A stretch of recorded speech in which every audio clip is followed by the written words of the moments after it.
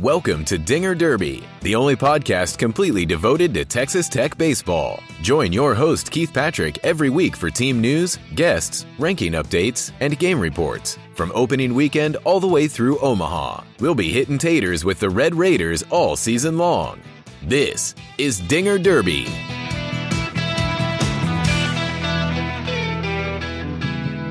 Welcome into the Dinger Derby podcast, the only podcast devoted 100% to Texas Tech Red Raider baseball.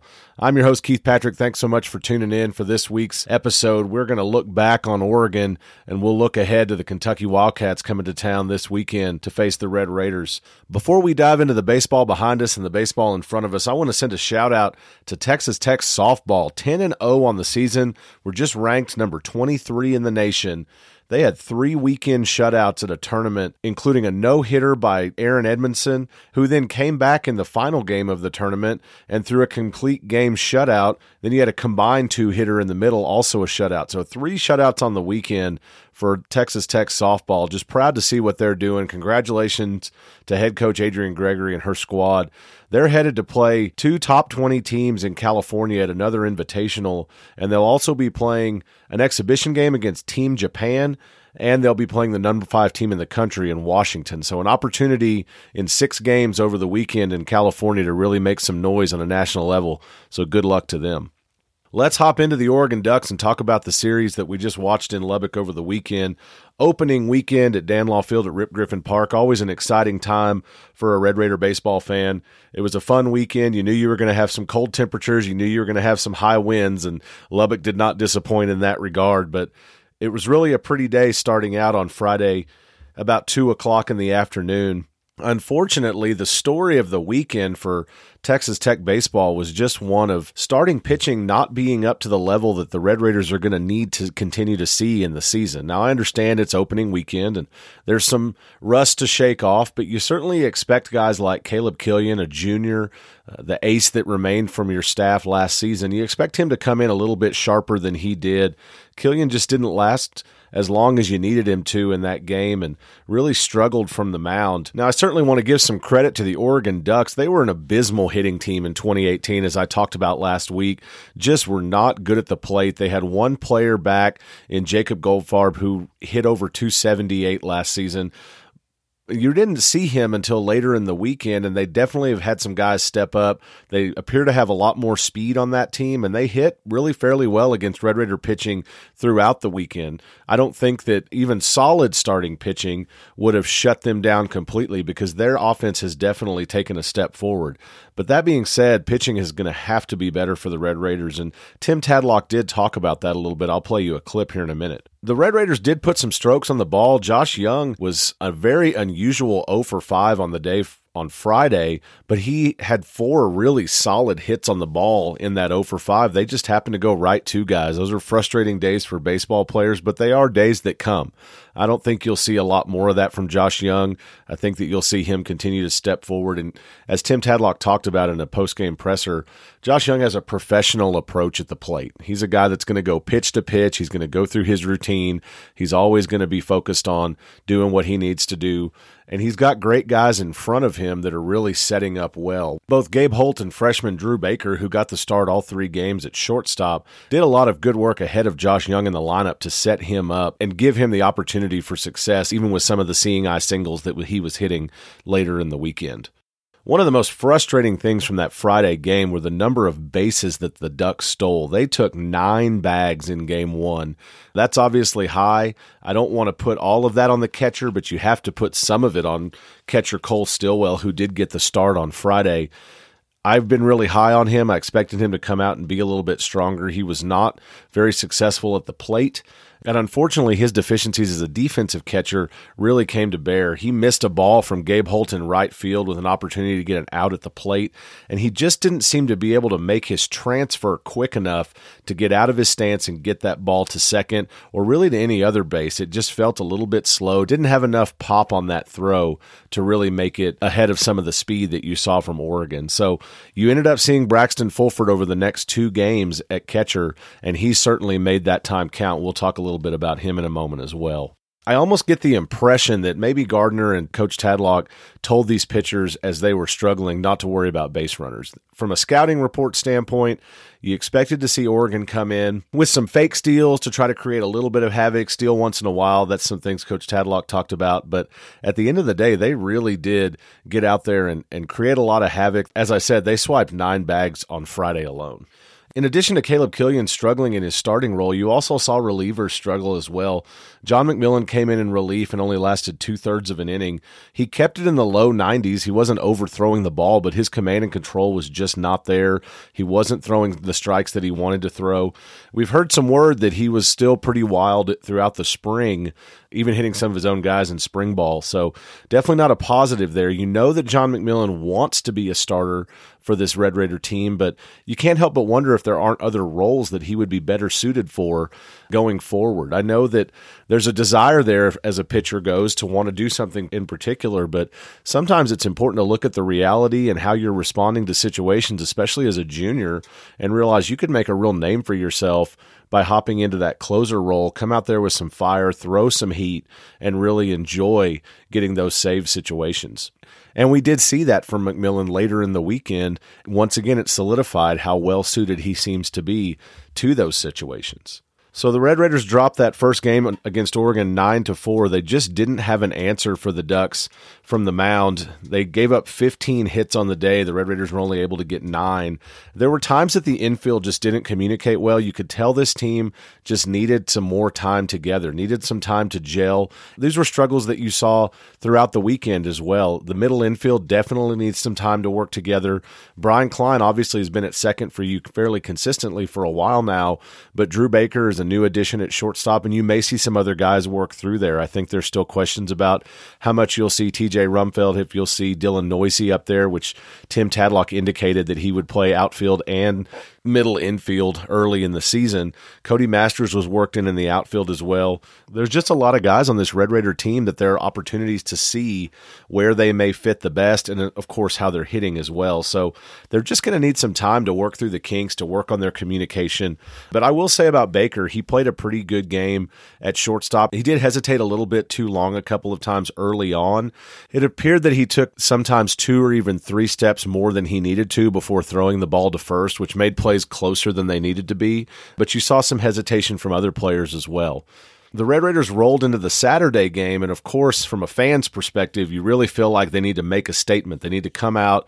They need to do something big. You want to see your starting pitching in Bryce Bonin be much tighter, much more on, much cleaner.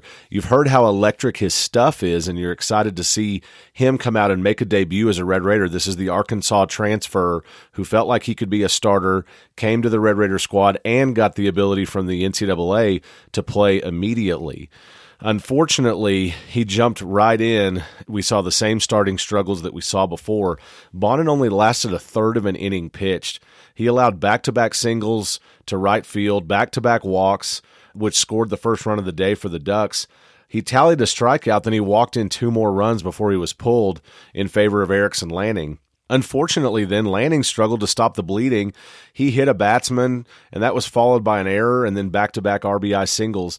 The error was very frustrating for Red Raider fans. Once again, that infield looking a little bit lost, a lot of rust there, both for Lanning, who didn't pitch last season due to injury, and for the rest of the infield as well. Now, Braxton Fulford got the start on Saturday and then again on Sunday and proved, I think, defensively why he is a better choice at catcher, and then the woes of last season for him as far as a hitter seemed to be put to rest a little bit. He had a solid Saturday and Sunday. He hit 2 home runs on Saturday and then was solid throughout the rest of the weekend as well. Unfortunately, the Red Raiders found themselves down 8 after the top of the first inning, and it seemed like it was going to be a long afternoon. Now, it was 4.5 hours long, that game, but it definitely didn't disappoint. Tech battled back with 3 runs in the first and then 4 more in the second. There was a 2 RBI no-doubter by DH Doug Facendo. He's a product of New Jersey, but comes to Texas Tech via Howard College. And then, as I mentioned, Braxton Fulford hit a dinger in that inning. Tech tacked on 5 more across the 6th and 7th, including another run by Fulford, and then just good all-around hitting top to bottom in the lineup. When a guy like Fulford can come in the 9 hole and give you 2 home runs in a game, it's almost like you have a second leadoff man, and that really, really can be positive from a setup standpoint for the Red Raiders at the top of the lineup. I just feel like that the Red Raider batters started working counts better and making their at-bats work in favor. They just started to beat up the Oregon starter, Ryan Nelson. He ended up allowing 7 runs on 7 hits. He had 4 walks in 4 1/3 innings. This was a guy that we kept hearing how great he was going to be this season. While he did last 4 1/3, he just wasn't particularly strong for the Ducks on Saturday. And the same goes for Kenyon Yovan, their Friday starter. We've heard a lot about him, expected him to be really sharp. He's considered one of the top ace pitchers in the nation. He just did not have a good day against the Red Raiders. Despite how the offense looked for the Ducks, he did not particularly look sharp. And Oregon also used several guys more than once. We saw guys come in multiple days, leading me to believe that Monday game, had it happened, it was canceled for weather, could have been a pretty ugly one for the Ducks. I think that Hunter Dobbins was slated to start for the Red Raiders on Monday. No idea how he would have done as a starter, obviously, but the Red Raiders still had several arms they hadn't used, plus guys like Caleb Freeman that didn't have a lot of work all the way back on Friday. So I just find it hard to believe that the Ducks could have stood up with more pitching in that 4-game stand. So as the Red Raiders went through pitchers on Saturday, Lubbock Cooper product Trey Garlick came in and threw 3 1/3 shutout innings for the Red Raiders. Coach Tadlock described him as really special in his postgame availability. He was followed by JUCO transfer Taylor Floyd, who tossed 2 2/3 shutout innings of his own, and he had 5 Ks in that inning. So definitely nice to see a couple of new names come in and make waves as good relievers, because you're going to need them throughout the season no matter what. You certainly need more bullpen depth. That was something the Red Raiders lacked in 2018. But once again, from Caleb Killian on Friday to Bryce Bonin on Saturday, and then including John McMillan and Erickson Lanning in relief, you just had some frustrating outings from Red Raider pitchers, either that are highly touted or that group of 3 that you've seen before and know that they have better stuff than what they showed. Coach Tim Tadlock was asked by Don Williams in the postgame presser about these guys, and this is what he had to say about it. What's kind of going through your mind, or what were you thinking when it was 8-0? When it was 8-0, really in the middle of the first inning, I was ecstatic based on looking at Bonin and his mound presence and his stuff, because it's off the charts. I mean, there's just not many guys with that kind of stuff.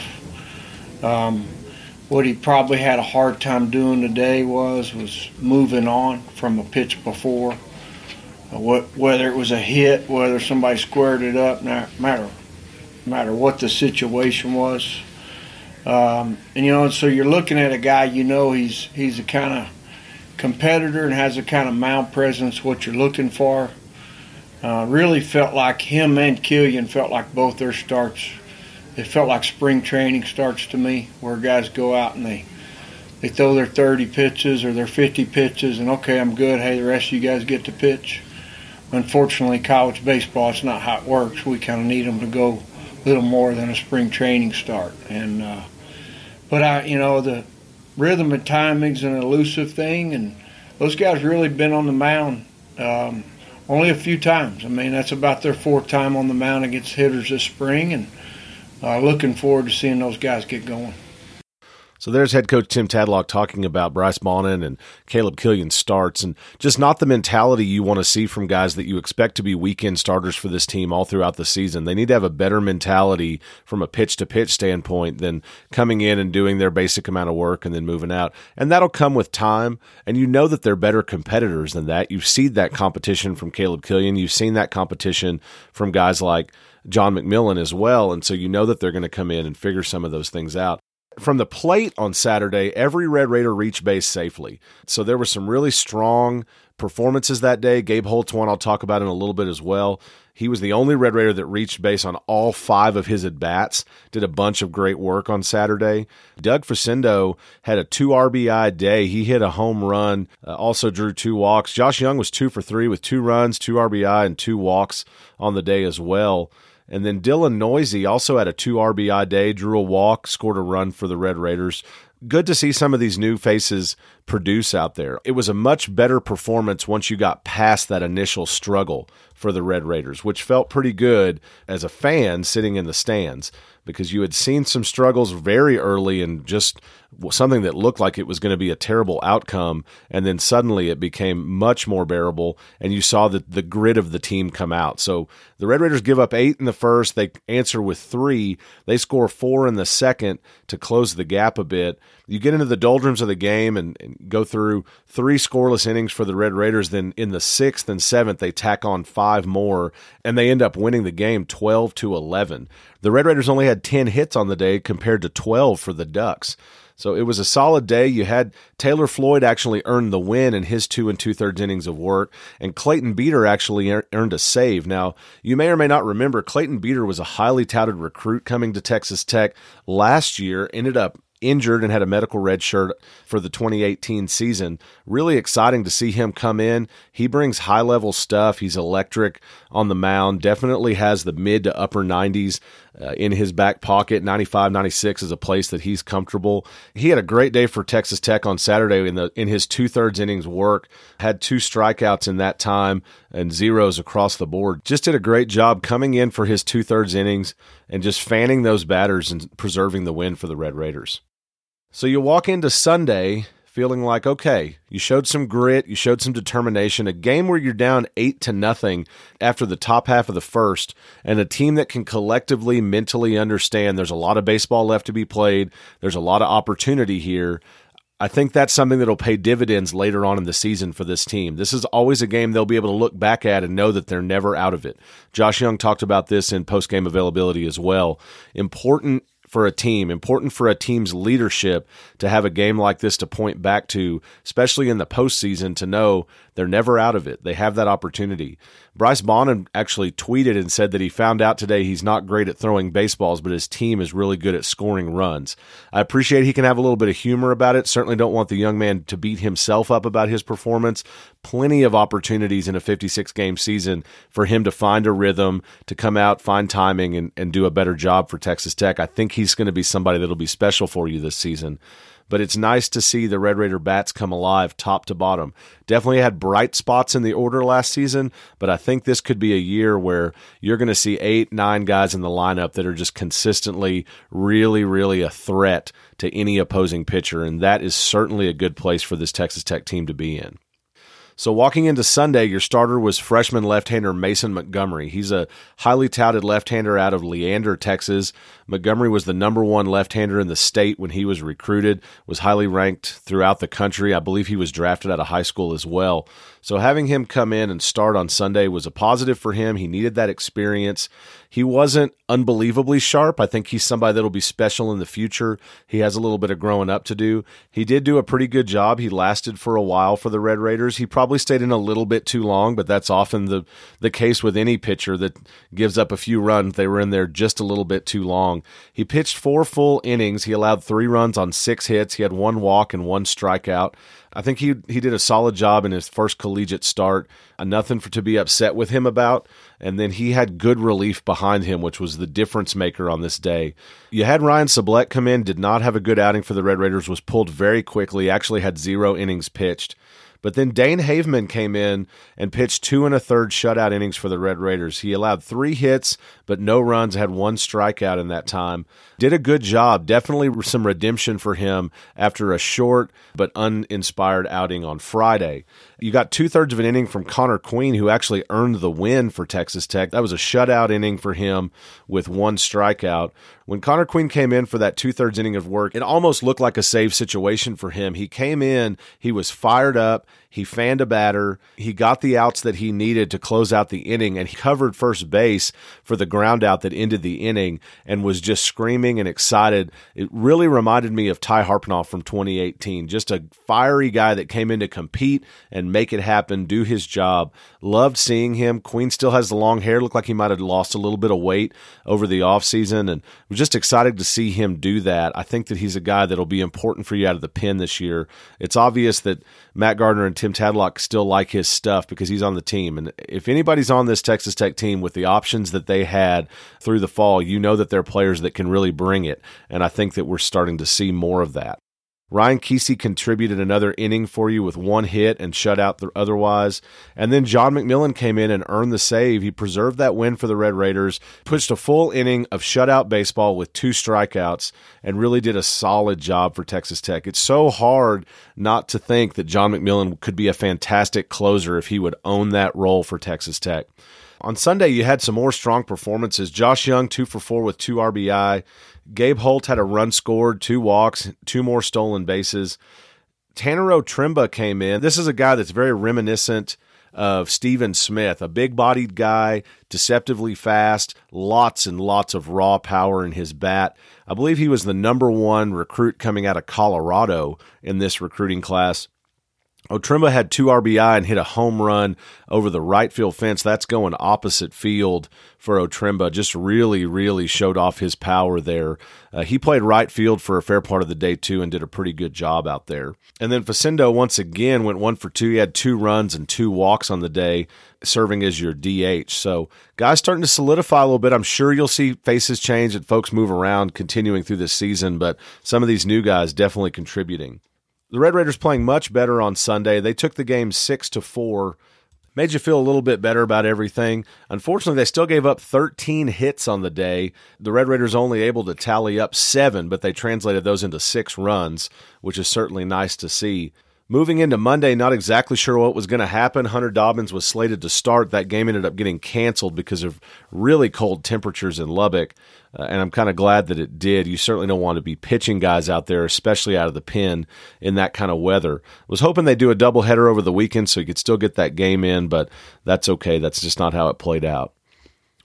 I wanted to do something fun. I wanted to give a few awards over the series. I'll try to keep doing this each week. Got you a hitter of the series, a pitcher of the series, and a player of the series overall. For the hitter of the series, I got to give that to Braxton Fulford. The sophomore, a product of Lubbock, Monterey. Fulford hit .500 on the weekend. That's the highest batting average on the team currently. He had 3 hits, 3 runs scored, 3 RBI. He drew a walk, and he hit 2 dingers on Saturday alone. Just a solid weekend, and that's out of only 2 games. Remember, Cole Stillwell got the start on Friday. Fulford, if there was any complaint about him last season, it was simply that he just struggled to hit. He did get some walks. He got some singles when you needed him late in the season. He did respond when you needed him, but overall, just not a strong hitter for the Red Raiders. Definitely showing that he's put some work in the cages. Excited for him. Excited to see him show that off. Fulford also had the opportunity for some plate plays, and he gunned a runner down at first. Just nice to see his arm strength out there compared to what we saw on Friday. Definitely some positives from him. For the pitcher of the series, I went back and forth between Trey Garlett and Taylor Floyd. I ended up going with Garlett, and I'll tell you why. He had a .270 ERA in his outing. That's 3 1/3 innings pitched. Now, really my favorite thing about him, and it's one of my favorite stats in baseball, Garlett had the lowest batting average against of anybody that pitched significant innings for the Red Raiders. A .222 was the batting average he allowed from opposing batters. So really did a great job. Tim Tadlock called him special, and I would tend to agree. I think he's somebody that's going to do good things. Taylor Floyd as well. He had 5 strikeouts in his 2 2/3 innings, but Garlett's the one I'm going to name pitcher of the series. And then the player of the series, and I've purposefully not talked about him a whole lot during this podcast because I was saving it for now. Gabe Holt was absolutely fantastic this series for the Red Raiders. I've noticed on Twitter, I see a lot of talk about the silent Red Raider. Gabe Holt really does just quietly go out there, do work. He plays it a little bit old school. Now, he did get a little chippy with a pitcher at one point, and I don't mind seeing that either. You like to see guys stand up for themselves and their teammates, but he went out there, he hit .444 on the weekend. He had 4 hits, which was tied for the most out of the weekend. He had 4 runs scored, which is the most on the team for the weekend. He had 1 RBI. He drew 6 walks, also the most. He was 6 for 6 in stolen bases, and he had the highest on-base percentage of the weekend as well at a .667. On top of all of that, Gabe Holt started in right field, played center field, and then started in center field and moved around, and he was error-free out there. If there was one small critique of Gabe Holt at all, it's that he seems to be rushing throws from the outfield. I think that's the mentality of a middle infielder to try to get rid of it quickly, but he definitely needs a little bit of work out there in that regard, but made much better reads on the ball, ran much better routes, actually made a pretty nice catch very early in the game on Sunday when he got the start in in center field over Max Marshak. It was just nice to see Gabe Holt out there really doing some big things. He's quietly a guy that is one of the most important players on this team. The setup that he and then Drew Baker as well provided for Josh Young, especially on Sunday, was extremely important to getting this win. If you didn't have guys like Gabe Holt willing to get on base no matter what, then some of the things that you saw from the Red Raiders wouldn't have happened. There was a lot of guys that played some unselfish baseball, especially Saturday and Sunday, and that was very evident, and Gabe Holt is definitely one of those guys. All right, well, let's hop in and look at the Kentucky Wildcats really quickly. They're coming to town this weekend, playing the Red Raiders in a 3-game series. The Friday game was scheduled for 6 p.m. It'll now be played at 2 p.m. because of some potential weather. The Saturday game is currently scheduled for 2 p.m., and the Sunday game scheduled for 1 p.m. Now, Kentucky was a team that last year gave the Red Raiders fits. They went to Lexington to play them. It was some horrible, cold, rainy, sleety weather. They played the games anyway. Not a good road trip for Texas Tech. They followed that with a midweek in Louisville and then went on to play Baylor in Waco. Just a long road trip, a lot more losses than you hope to have there. So now Kentucky will be coming to Lubbock. Not really a team with a ton of baseball history. They've made the NCAA tournament 7 times since 1988. They did make it last in 2017, never made a College World Series. Now, not a bad team by any means, and a lot of folks really thought that in 2018, the Wildcats had Omaha-level talent on their team. So there was some surprise that they didn't make the NCAA tournament, but ultimately going 13-17 in the SEC held them back from getting the nod to go to the tournament, despite a pretty good RPI and a pretty good strength of schedule. That's really frustrating, I'm sure, for them. And then unfortunately for that team, they're going to end up replacing 7 of their biggest bats last season in the lineup. So that's going to take a lot for them. Now, they opened their season this last weekend against Austin Peay. So some of the numbers I'm about to give you take with a grain of salt considering the competition. Last season, they had a 5.40 ERA, so really, really pretty poor from the pitching standpoint. They had a ton of strikeouts. 508 strikeouts was about 50th in the country, but their ERA was 212th in the nation. So they had some pretty solid pitching at the top of their rotation, but I think they struggled with the bullpen and those other lower-level starters. This weekend against Austin Peay, their starting pitching gave up 6 hits and 3 runs in 13 innings of work. They amassed 21 Ks and only allowed 5 walks. So a pretty solid outing for them. But again, looking at that competition, it's hard to really judge. Coming into the season, their freshman lefty Dylan Marsh was going to be important to their rotation. He pitched 4 innings in Friday's opener against Austin Peay. He only allowed 1 hit. He had no runs, and then he had no walks and 4 Ks in that debut. Junior left-hander Zach Thompson is coming off of an injury and appears to have fully recovered. He also pitched 4 innings on Friday. He allowed 1 hit and no runs. He fanned 9 batters, which was 1 shy of his career high.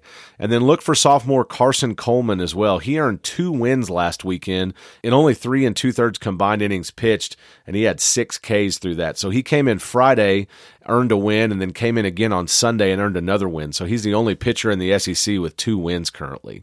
Now, one of the strengths of the Wildcat team in 2018 was their batting. Their team slash line was a .294, .401, .493, which was 28th, 11th, and 5th in the country in Division I baseball. But as I said, they'll be replacing 7 of their top hitters here in 2019. Probably most notably, they had 17 extra base hits in the series. So 11 doubles and 6 dingers. That ended up being half of their hits for the weekend. So 34 hits over the weekend tallied. 17 of those were extra base hits. Junior outfielder Jaron Shelby hit .500 for the weekend with 2 doubles and a home run. He had 5 runs scored, 5 RBI, and a stolen base. He also gunned down a runner from right field that was trying to score from second. That ended an Austin Peay rally with the game still in doubt. So not going to be an easy team for the Red Raiders, but certainly a team that you're still not 100% sure what they're going to be when you compare last year, what they lost, and then their competition from the first weekend.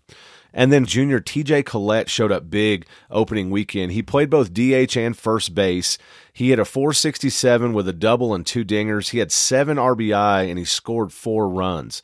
All 3 games were multi-hit games for him, so he's definitely a guy that is out there doing some work for them, and it appears they're still moving some guys around, trying some things out as well.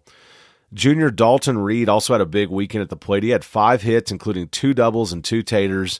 He homered on his first pitch as a Wildcat, quite a way to start your college career, and one of his home runs was a game-winning 3-run shot on Sunday. They stole 8 bags over the weekend. 6 of those came on Saturday alone, so not crazy numbers considering what Texas Tech does and what they saw from Oregon this weekend, but certainly something to keep an eye on if they have that kind of speed.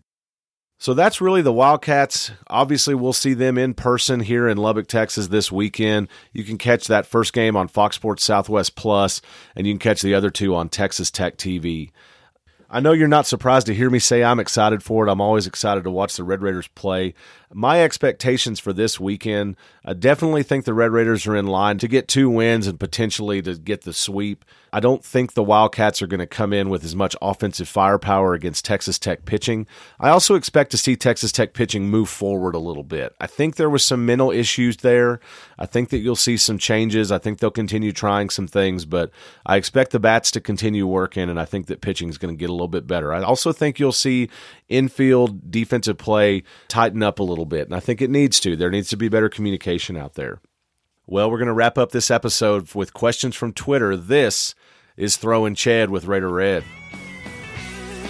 This guy's a first ball fastball hitter. He's looking for heat. Oh, yeah? So what? He ain't seen my heat. Are you crying? There's no crying.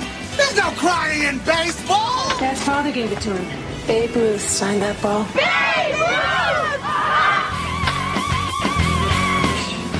You may not look like a winning team, but you are one. So, play like one tonight. So at the end of that Wildcat look-ahead, I talked about the Red Raiders pitching coming up this weekend, and my first question is about pitching. It's from Eric. Do we see 2 new starting pitchers next week just to see what they have? As I thought about this answer, Eric, I really thought, yeah, you'll definitely probably see 1, but then the more I thought about it, the more sense you were making to me. I think that you might see 2 new starting pitchers. I think you'll still see Caleb Killian get a start. I think he needs a chance to redeem himself, but you definitely may see swap outs for Mason Montgomery and Bryce Bonin. I think that they want to continue to give Bonin opportunities, especially as good as his stuff can be, but I wonder if you don't give opportunities to guys like Micah Dallas. Hunter Dobbins was slated for the Monday start against Oregon. That might be another guy. Jake McDonald is somebody else with electric stuff that we haven't seen yet. He was rehabbing an injury last season. I think you'll see Coach Tadlock want to shuffle some things up, certainly based on his comments that we've heard from post-game pressers. They may also want to give some guys shots that showed out. I don't know how comfortable guys like Trey Garlett would be with a start. Taylor Floyd seemed like he played out just a little bit. Coach Tadlock talked about that, but that he stayed out there with grit and he competed. Clayton Beater may be another guy that's interested in putting in some starting time. So they're not going to rush anybody or try to give them too many innings. You certainly want guys that are prepared to go out and pitch 4, 5, or 6 for you. But yes, I do agree with you, Eric. I think you might see 2 new starting pitchers this weekend. It's still early in the season. Remember that, folks. We got a 56-game schedule to work through here. Lots of questions to be answered. Lots of guys that still need some time to figure things out for the Red Raiders. I had several questions come in about replays. So I looked into that. I learned a little bit more about it than I knew, and I wanted to think about what it is that the replay is accomplishing and if they're doing it in a way that I agree with. So sitting in the ballpark initially, I was a little bit frustrated with the replays. I think that instant replay is something that has really negatively affected football, both college and the NFL. I don't like the instant replay a lot. I think they get it wrong a lot of times, which is frustrating. And I really hate the wishy-washy response of something standing. Basically just saying, we don't have enough information to make a change, even though we're probably wrong. And that's frustrating to me that that's the case. If you're going to get into a situation where you're going to instant replay with multiple camera angles and slow motion, you need to make a definitive call off of that. So that is one thing I appreciated. There were definitive calls made, whether they upheld what was called on the field or they changed it. I did appreciate that they're willing to turn calls over. I did like that.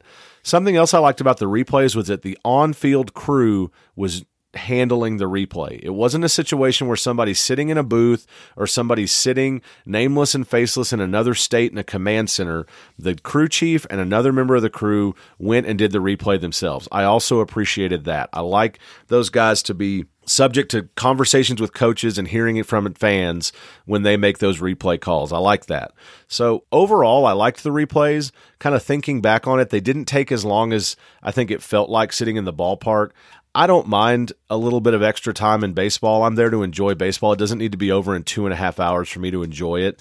I do think one of them took a little while, but I appreciated that. It needed to take a little while. It was an unusual call. It was an unusual situation. You needed multiple angles to really make the right call. So based on the NCAA rules that I've read, each coach will get 2 replays a game. They get 2 challenges, basically. Whether they're right or wrong, they get the 2. Then the crew chief can also initiate a replay depending on the situation. And then the rules change a little bit in the last 2 innings of a game with a little bit more freedom for what they replay and check. So it's a little bit murky for me right now. I think that a lot of coaches would prefer if they expanded some of the replay offerings.